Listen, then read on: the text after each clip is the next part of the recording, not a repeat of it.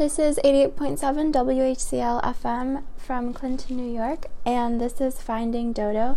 I'm your host, Miyano Sumi.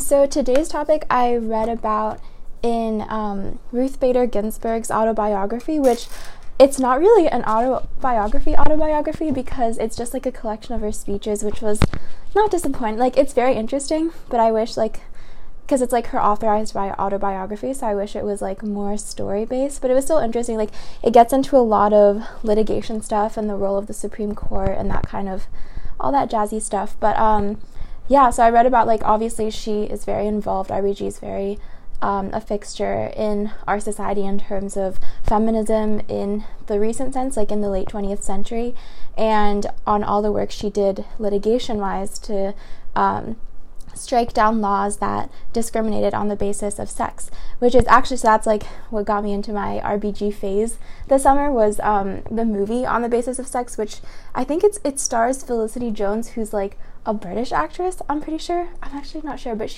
I think she's British, which is funny because like RBG is like an American icon, but whatever.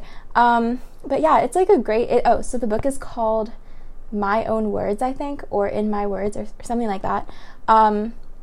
And I'd recommend it if you want to know more, like, the details about litigation and stuff. But yeah, she's just it's interesting because her route of activism is so different from like what I think of normally in terms of activism, like grassroots mobilization and stuff like that. She's definitely a more like working within the system kind of person. And I think it depends on where your movement is. Like, if you have a movement where social opinion is ahead of what is decided in courts, then you should go to the courts and pick up the slack there. But then if public opinion is not on your side, then you have to develop that first. And like, I guess I've been thinking a lot about what different movements are and like what state they're at. Like, I think feminism is very far, actually, I mean, I say it's far developed, but that is probably because I'm on a college campus too. I mean, if you look at polls, like, less than a minority of women identify as feminists, and like, it's even worse for men. It's like 22% of men identify as feminists. Like, the feminism movement has a lot to go, but I think that also has to do with like the bad name of feminism. Like, a lot of people would say they support gender equality, but not necessarily feminism, which is necessary. But I think feminism, it's interesting because it's also like, each movement is different, and I think feminism, or the fight for women, is interesting because women occupy every sort of, like, you can't separate men and women socially as much as, for example, like racial injustice. Like, some people could live their whole lives without seeing a person of a different race, and therefore perpetuate, like, it's much easier to perpetuate negative stereotypes, whereas like a lot of people, even people not with it, so like men, obviously, like non-women people would still be in contact with women, like, through like my mother or my sister or my friend, or come into contact with the opposite gender a lot more than perhaps like if you're racially different or economically different. Then it's a lot easier to just be in our own closed groups and never interact with people from other groups within those like different genres of groupings, I guess. But yeah, and I also wanted to do like a quick word on RBG because I don't know, might as well, we're talking about her. Okay, this is like a very long introduction into the topic of today, but whatever. I actually, okay, I'm just gonna keep on going. But RBG, like, is being held up, like, there's a lot of reasons to respect her, and she had such a key role in like establishing the things that probably I take for granted today. But I think that is why we should respect her. Like, people oftentimes want to tout her and like hold her up for respect on the basis of like how nonpartisan she, like, okay, she is very partisan, like, or like how much she strives to promote peace and sort of community and harmony. I guess the word is harmony from different sides of the political spectrum. And I think people don't understand that that is unique to her position as a judge. Like, on the Supreme Court, the whole point is, like, for example, she was talking about in her book, like Brown versus Board of Education. And I didn't know this, but the decision that came down was actually unanimous, and that carried a lot of weight. So people were like, not only did the Supreme Court rule this way, but they unanimously ruled that separate is not equal and is inherently unequal. And so that like unity and solidarity within the court is really important. And even though she's called the great dissenter, as in like she writes a lot of dissenting opinions from within the court, she tries to dissent as little as possible and goes along with what the majority thinks, and like only dissents when it's really, really important, because she really values the harmony of the justice. And I think that is very important to have in the justice system, and I understand that from her perspective. But people take that out of context and they're like, oh, well, she kind of serves this too. Like I don't think being friends with Scalia makes you a good person. Like, he is such a horrible, horrible human being, and like and it's very sad that he passed away. Like, it's always sad when a person passes away, but I don't think that makes them exempt from valid criticism. Like, he pushed forward the unitary executive theory, which was very, very harmful to the Constitution and like how we see the Constitution today, and it kind of ties into like the Iraq invasion and unconstitutional wars in other countries, like forever wars that are still going on today. And so someone who is involved with that, like, being friends with them isn't like, oh yeah, yes, people from different sides of the spectrum are all friends and that's great, like, yes, kumbaya. Like, that's not really, I don't know, that doesn't make you a good person. I think it just makes you a person that separates your, like, I don't know how she does it though, because politics is so personal, and it is your values and what your value system is determines, like, a lot of it is obviously misinformation or like access to the facts and stuff, but also a lot of our political opinions our political differences come from our different sets of values. And like, okay, here's the thing, like, I would be friends, or I have no judgment towards conservatives and conservative people, but I think I draw the line at leaders within the conservative movement, if that is even a movement. Like, it's not really a grassroots thing, but like, who have explicitly shown a lack of principle. And like, I draw the line at anyone who shows a lack of principle. That includes Bill Clinton, who's like, he's liberal, I'm progressive, but he, with all the sexual assault charges against him, like, that's someone that clearly violates basic principles. And so I would not want to be friends with him either. And I think the same goes with Scalia. Like, he kills a lot of animals too. Like, he was really into trophy hunting, which is kind of messed up. And he, yeah, just like with his like litigation skills or whatever, he did a lot of harmful things too. And so the idolization of RBG on the basis of how buddy she was with Scalia is just really sickening, because I feel like, yeah, it's taken out of context. Like, that was within the context of, I think you should prioritize harmony more within a Supreme Court, for example, than on like every other political fields. But then there's like so many other things to respect her for, like her tireless advocacy for women and civil rights. But yeah, like, she also stresses like these less interesting parts of herself. Like, she did an opera with Scalia, and they like, oh my god, it's in the book, and it's in like, it's all about like, oh, we are different, but we are together, or whatever, like that. Like, those are the lyrics of the opera, and they sang it for them, and she and Scalia were featured in the opera or something. Like, it's just so weird. Like, there's so many people, conservatives, that I feel like are principled, and like, obviously on an everyday, day-to-day, like everyday person level, like people that aren't politicians, for example, like, that's a totally different conversation. But the fact that she was like Scalia of all people, yeah. Let me see what I wrote down. Yeah, I wrote like, for some people it may just be games, like politics. People write off politics as like, it's all just partisan and it's games, but like, politics decides, unfortunately, or I don't know, fortunately or unfortunately, whether a person has access to clean water, whether a person can get into college. Like, these big life decisions are decided by politics, and like, we should be fighting passionately. And I think it should be personal. Like, if you're just in it to like get ahead and be famous or powerful or whatever, like, you don't deserve to be in politics. Like, if you're going to be in politics and commit yourself to that career, like, it should be something that speaks to you and is very deeply personal to you. And And so, like, just playing it off as, like, oh, I can be friends with people that are, like, I can not just be friends, but, like, go on trips with and, like, be very, like, best friends with someone who is not only on the opposite side of the aisle, but is someone on the opposite side of the aisle that clearly lacks principle. Like, I don't think that is something to hold up as a good example. Okay, anyways, that's my long introduction. But, yeah, I wanted to, so, welcome to Dodo History. Today's topic is Victoria Woodhull, who was a woman of many movements, or one might say interests, most notably championing women's rights, but also free love, which I'll go into a little bit more, because what does free love mean? What is the free love movement? I had no idea before I researched this. And she was also into economic justice and sort of socialism.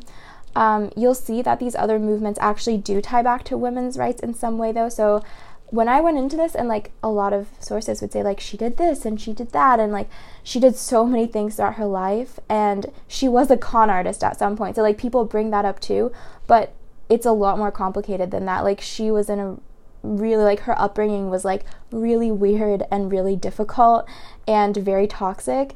And these other movements, like free love, which might seem kind of like radical hippie stuff, it made, I mean, it still could, there's obviously like people that subscribe to that in today's society, but it made even more sense back then with the way, so there were so many stringent social restrictions on women. So that kind of like ties back to her feminism.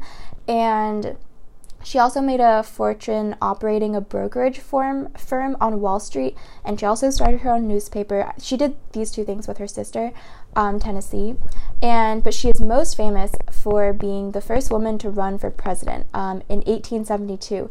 And so her campaign, I mean, it was just like a media sensation. I'm not sure like how serious of a campaign it was. Maybe she was serious. But and the 19th Amendment for women's suffrage passed in 1919. So this is 47 years before women even got the right to vote. So almost half a century before, she was already running for the highest office in the land. So she obviously did not win, but it was a huge media sensation. And I have to say, like, I've covered a lot of people that I've found really interesting in Dodo history, but I think Victoria Woodhull is just like the most like, she just has so many things in her life. So this is actually going to be a 2-part episode because I couldn't research everything in 1 week. So I'm going to talk about her early life today and sort of up until like before she becomes political. And then next episode, I'm talking about how she becomes like more politicized, how she, it's just like her life just had so many crazy elements in it. And she's kind of like, I don't want to say insane because I actually agree with like a lot of what she's saying, but she is just like a very, I don't know, like a one-woman powerhouse in a good way. So she was going against the grain in all these different ways, and she never compromised herself. I feel like she did say if she thought something, she would just say it. Like she would actually print it in her newspaper, but like she was very outspoken, very opinionated. I can't say that she was the most effective activist, but I think you need someone like her that's just so out there that I think she in her own way pushed the overtone window. Like I think it's kind of like with Bernie Sanders right now, you're seeing like he has pushed the overtone window so much in what we consider normalized in politics and in campaign promises. And because of that, like you see someone like Elizabeth Warren is doing really, I think she surpassed Biden. I follow Real Clear Politics, their polling data, because they have like a pretty graph, so I just follow them. But in that poll, at least, she surpassed him like the other day. I think they're like hovering around the same. Oh, sorry, I mean like Warren passed Biden. I didn't make that clear. But yeah, Warren, so you see someone, what I'm saying is like you see someone like Warren doing so well this time around because Sanders pushed the window so much in 2016, and like and now like she looks more moderate, which like Elizabeth Warren you would never think she would look moderate in any primary, but she actually does. And then you have someone like Andrew Yang who's like out there pushing his universal basic income, so he also makes Bernie look less radical, I think. But anyways, like I think going back to Victoria Woodhull, but she was like in 1870s, like she was talking about like I am going to be a woman president. And it was like all over her posters too. Like she wasn't hiding it or anything. She was like Victoria Woodhull, first woman, like woman president or whatever like that. And so she was like just way ahead of her time. And I think it takes a lot of courage, obviously, but a lot of just, I think it takes a little bit of craziness, and I think it takes like someone that is not like their values and morals aren't shaped by the society around them. Like she was a very independent thinker. So yeah, today I'm going to talk about her early life.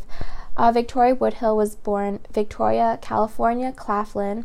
This family has a thing for like naming kids after states. Like her sister's name was Tennessee. Anyways, on September 23rd, 1838 in Homer, Ohio. Her upbringing has been described as, quote, impoverished and eccentric. She was born to Roxana Claflin, that's her mother, and Reuben Claflin, her father. Her mother is said to be an illegitimate daughter, but there's also some documentation that she was from a Dutch Pennsylvania family. Her mother was a religious zealot who frequently went to revival meetings and was very spiritual. Like she would go to nearby farms and like just pray, and people would be like, what are you doing on my farm? She was just kind of like a little insane. And personality-wise, she seemed to be a very emotional and headstrong person. And it's ironic in the sense that she probably influenced her own daughter's spirituality. Like, obviously, Victoria grows into a very spiritual person, but Victoria, like, took her spirituality, and rather than being, like, very orthodox religious, she veered the opposite way, and she became, like, this super radically spiritual person. So that's kind of interesting. But her mom was actually really smart, and she had a really amazing memory, which Victoria inherited. And one source, this was like an old New York Times article, so I don't know how accurate it is, but apparently her mother could recite the Bible backwards, which I don't know whether that shows how smart she was or how religious she was, but probably both. And her father, Reuben Buck Claflin,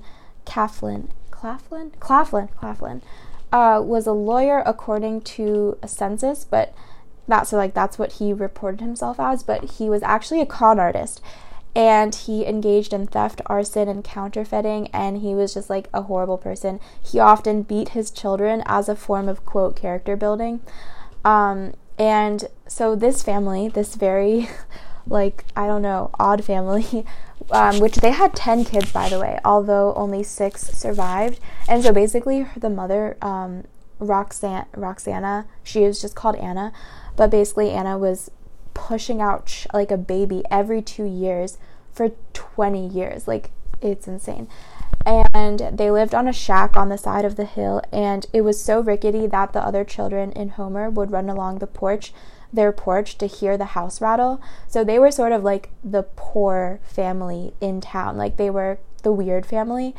Well, not the least because the dad was just like a horrible, weird person. In later years, apparently, Victoria would say she grew up in a nice house with a white picket fence and a garden.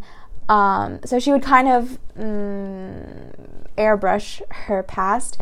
But yeah, like, her upbringing was actually not nice at all. And their house was like old and unpainted and just like a one room.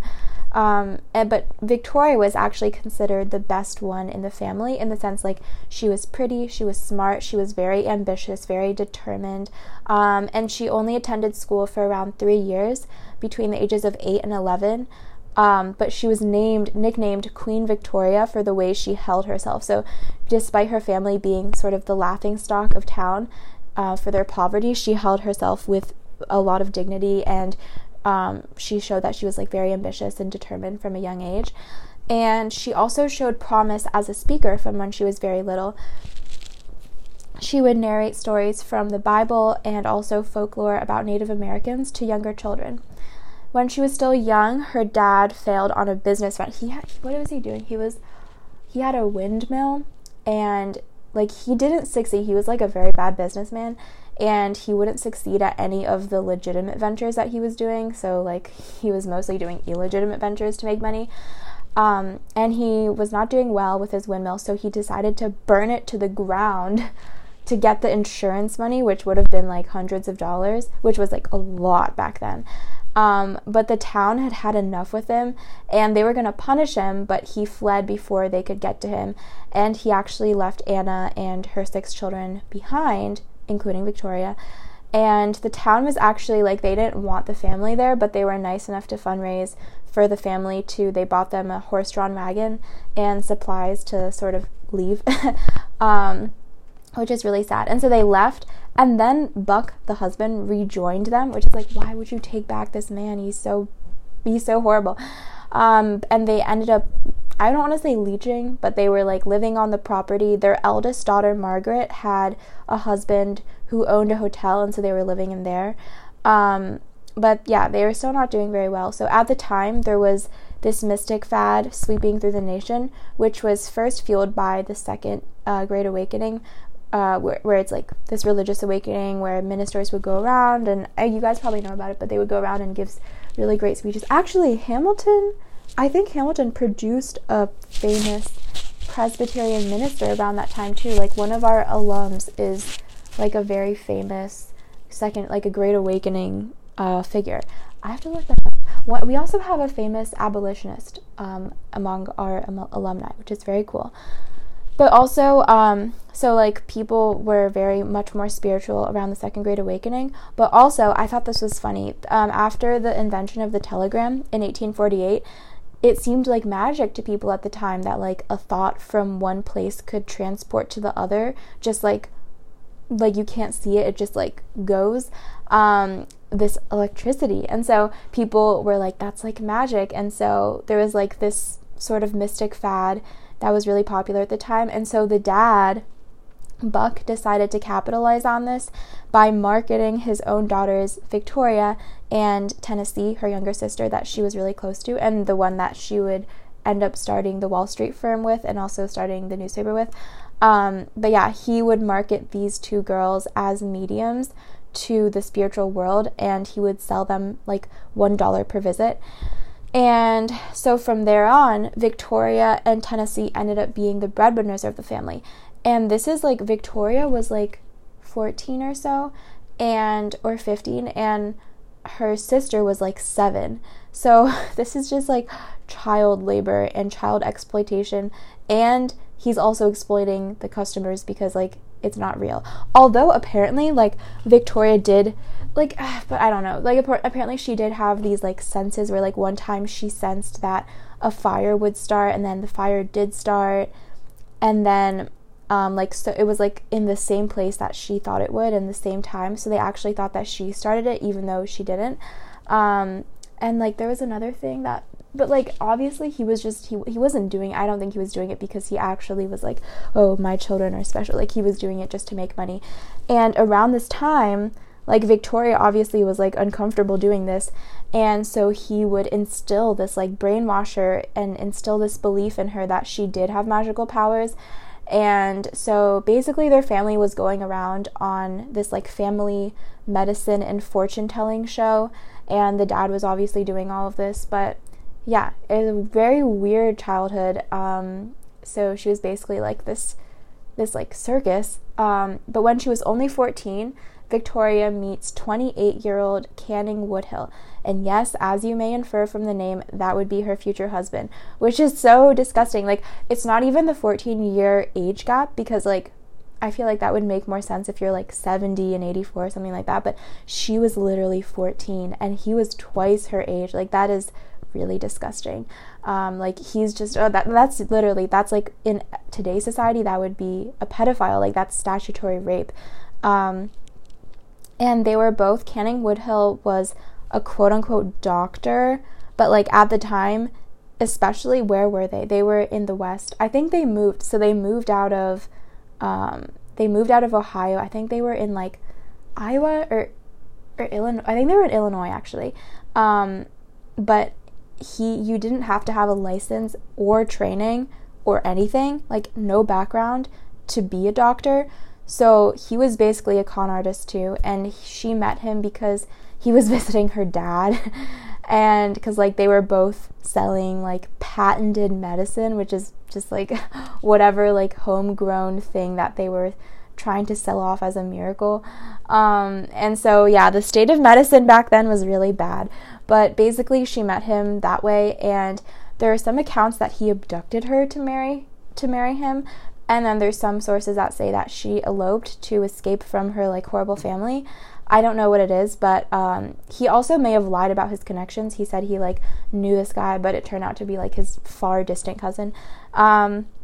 So yeah, sounds like he's a con artist. But they married in 1853 when Victoria was turned, like it was 2 months after she turned 15, and he turned out to be a womanizer, an alcoholic, and a domestic violence abuser. So he would beat her, and she was forced to make ends meet, and so she went to San Francisco at one point to be an actress and cigar girl, but then she came back and she made money as a medical clairvoyant. So basically, this is the thing, like this is where people are like, oh look, she was a con artist. But like I am very, like, I wasn't sympathetic to her when I first read that, because I was like, wow, like, that's great that she was running for president as a woman in 1872, but, like, she was a con artist? Like, that's so sketchy. Like, was the woman's, like, was the, what do you call it? The presidential run also just, like, a media grab that, like, what is this woman?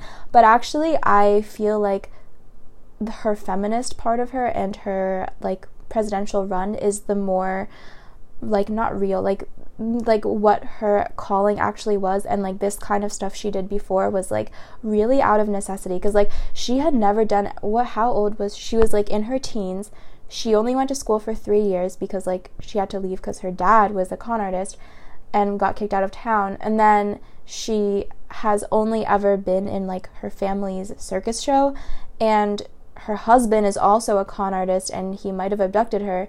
And so like the only thing she could turn to was like she ended up sort of being the same thing, like a medical, like like she would claim that she could heal the sick just by touch, and like she was like a medium for spirits. And also another defense of her is she might have also believed that she could do it because her father like instilled that in her when she was very young. And yeah, they ended up having to move around a lot to escape the law, and they would move to like, I think they actually moved to Tennessee, which is funny because like that's her sister's name. But yeah, they would move around and also they were running away from people. Like this woman, like Tennessee, said that she could cure her breast cancer, and then she didn't, and so they had to run away from that woman too. And her husband, like Canning, became worse and worse and basically abandoned them except to come home and take money from them. So after having 2 children, one of whom was born with a disability that Victoria blames on Canning's alcoholism, she divorced him after 12 years of marriage.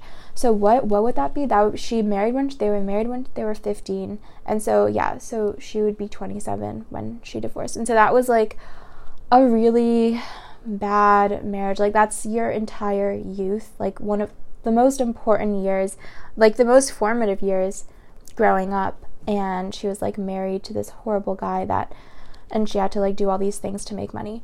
So this first marriage and how bad it was probably a very big influence on her notions of free love. So I'm going to talk a little about free love, and then that's going to be it for today. But yeah, this is like important, and it's timely to put it into here because this is around the time that she started developing these notions. So coming into this, I thought it was about, because like when I think of free love, like that kind of movement today, I thought it was going to be about open polyamorous relationships, but that's not really what she was talking about. It was more about the state, like the government, not interfering in marital relationships. And it was really about like women having the right to their own bodies, their own like consent in sexual relations, and also more freedom for women in how they wanted to conduct their affairs, like if they want to marry or if they want to divorce. So it was really hard for women back then to divorce, even in really extreme cases like domestic abuse. And Woodhill writes, and then free love was also about the women having more of a role in consent. And so Woodhill writes, to women, quote, "To women by nature belongs the right of sexual determination. When the instinct is aroused in her, then and then only should commerce follow. When woman rises from sexual slavery to sexual freedom into the ownership and control of her sexual organs, a man is obliged to respect this freedom and only then will this instinct become pure and holy. So she was talking about sex as like this, it has to be mutual or else it's not, it's like, it's rape, which is obviously makes a lot of sense now. But honestly, like, we even struggle with this today. Like, some people are confused, if a person is incapacitated, like if they're asleep or if they're drunk or something like that, then it's not rape. Like, no, that is rape. That is sexual assault. Actually, interesting fact, like, the original Sleeping Beauty is so dark because it's actually like, okay, the original story of Sleeping Beauty is that the guy, like, she pricks her finger and then she falls asleep, and then she's like in her castle, and then the prince comes and rapes her. Like, it doesn't say it in the fairy tale. It's like, oh, and then he like impregnates her, but I'm like, she is knocked out in like this 500-year sleep. Like, that is rape. And he rapes her, and then he runs off and goes back to his kingdom, where he has a wife, by the way, and then she gives birth to these 2 babies while she is still unconscious from the sleep.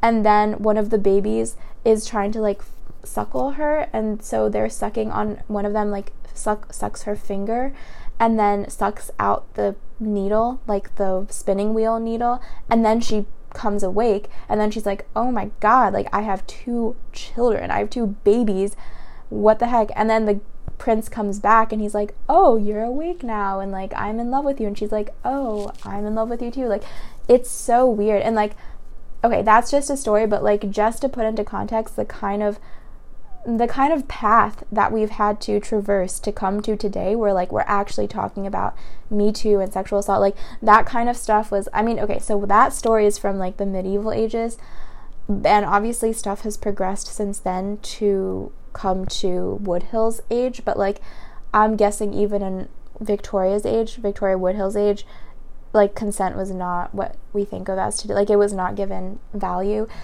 And so, yeah, so she emphasized the importance of consent in a feminist context for women, because especially for women, because she talked about how like women generally can be physically overpowered by men, and so it's important that women especially have this right. I mean, I agree, like, physically, yes, but I mean, obviously today we want to emphasize that like sexual assault can happen to anyone, and it can happen like women on men. I mean, although statistically it's like 90% done by men, and I think like over 90% of victims are women, but I mean, it's still important to emphasize like it can happen to anyone, and it also, I feel like it's more likely under men to be underreported, because like men, I know depression is underreported too, I'm pretty sure.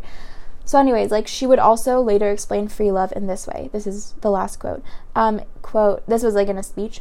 Quote, yes, I am a free lover. I have an inalienable, constitutional, and natural right to love whom I may, to love as long or as short a period as I can, to change that love every day if I please, and with that right neither you nor any law you can frame have any right to interfere. I mean, I agree that it's an inalienable and natural right, but I'm not sure if it's a constitutional right, because the Constitution was like written by and for rich white men, so I don't know. But like, I definitely think that is, if we could have like a constitutional amendment, that would be interesting. Okay, yeah, this was also really interesting to me because it is very easily, like, the first thing that came to my mind was the LGBTQ movement, because she talks about like, I have a right to love whom I may. But yeah, in general, this also made me think about like, it is kind of weird because I guess I don't really think about this, like, as in how our relationships are formalized and governed.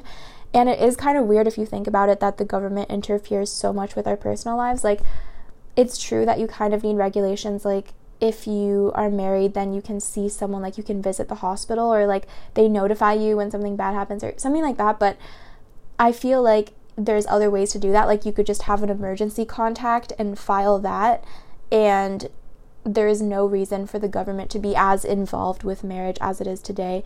And it's also ironic that the people that are always asking the government to not interfere and get off our backs, like generally the conservative side, when it comes to deeply personal matters like who to marry, the conservative side is the side that is saying like the government should intervene or whatever.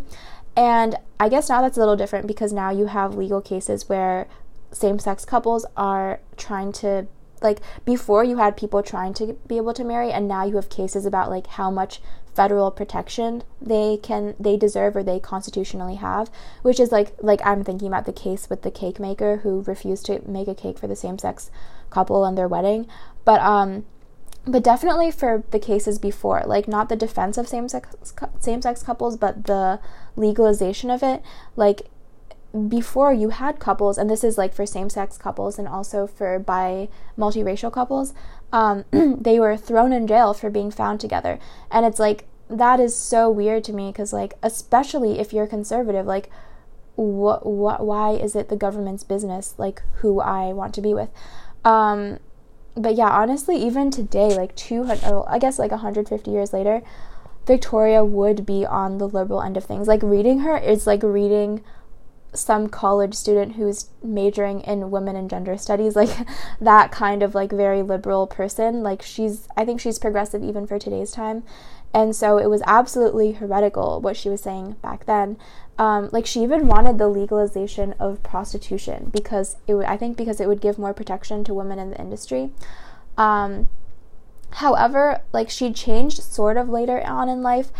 She always espoused monogamy, but this intensified later on, and she would begin to stress like motherhood and purity and Christianity rather than like her sort of radical spirituality. But I wouldn't say that she changed to, like, she would even say like the stuff that was written before wasn't actually written by her, which I don't think, like, scholars say that's probably not true. But I don't think she changed that much because she was always supportive of monogamy. She just wanted more freedom as to, like, if she wants to divorce, she should be allowed to divorce. Like, and also the gender skew of that, and like how men could get away with so much in a marriage, and like women, like, if they did the same thing they would be punished, and when men do it, like, the women can't even divorce or leave the husband. And so yeah, I feel like this free love thing, it sounds sort of like hooky and like very liberal, but I think it ties back to the state of oppression that women were under in the 1800s. Like, because I think, like, yeah, because also actually this is important because, like, today when you think of as like, why is marriage and divorce so important, it's like it was even more important back then because when you married, your property became your husband's. Like, the woman, even if she earned money, like, it would all go to the husband. So that makes it even worse, especially like, and I think that's why when people, like, I'm actually very sympathetic to the temperance movement. I know people make fun of, like, what amendment is it, the 17th, 18th, something like that. I think it's the 18th. And saying like, oh, that's so silly, like, the government is such a nanny state. And I see that, but I think people also are not paying attention to the historical context within which that was written. Was like, in a sense, that was feminist literature. Like, that was a feminist movement, as in, like, women were absorbing the brunt of the costs of alcoholism and the fact that, like, and they were getting, like, beaten and like their livelihoods, like, they could work but it would still go to the husband, and like marriage, and the fact that, like, a lot of husbands were alcoholic was a really big societal and feminist issue. I mean, they weren't using the word feminist, but feminist issue for women in the 1800s.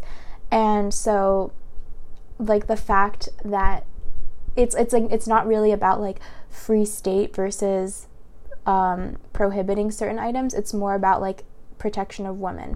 Although, like, obviously today I wouldn't support that. Like, I'm not sure. I think actually men still do have higher rates of alcoholism, which is kind of sad, if anything. Like, I think it's used as, like, a self-medication for depression, which is really not good. And it shows, like, men are victims of misogynist society as well. But yeah, I think that historical context is important. So next week I will be talking about, wow, that took 50 minutes. Wow. See, I'm telling you, her life is so interesting. But next week I'll be talking about her second marriage. So she's divorced now, but she marries again, actually a year later too. And then he kind of introduces her to, like, other progressive circles, but she does, like, so much on her own. Like, I wouldn't say it was, like, her husband at all. And she becomes like a Wall Street broker, and she's super successful, and she has ties to Vanderbilt, who's like a really famous tycoon in the 1800s. And then she starts her newspaper, which is like this radical social justice newspaper. And then she runs for president, and like she just goes up and down. Like she loses her fortune, she gains her fortune, like she loses her fortune again. And then at the end, I kind of want to talk about, like, is she a hero? Like, what kind of, she's a very complicated person. Like, what was her psychology behind what she did? So yeah, I'm gonna just play a couple of songs now. Thanks for listening.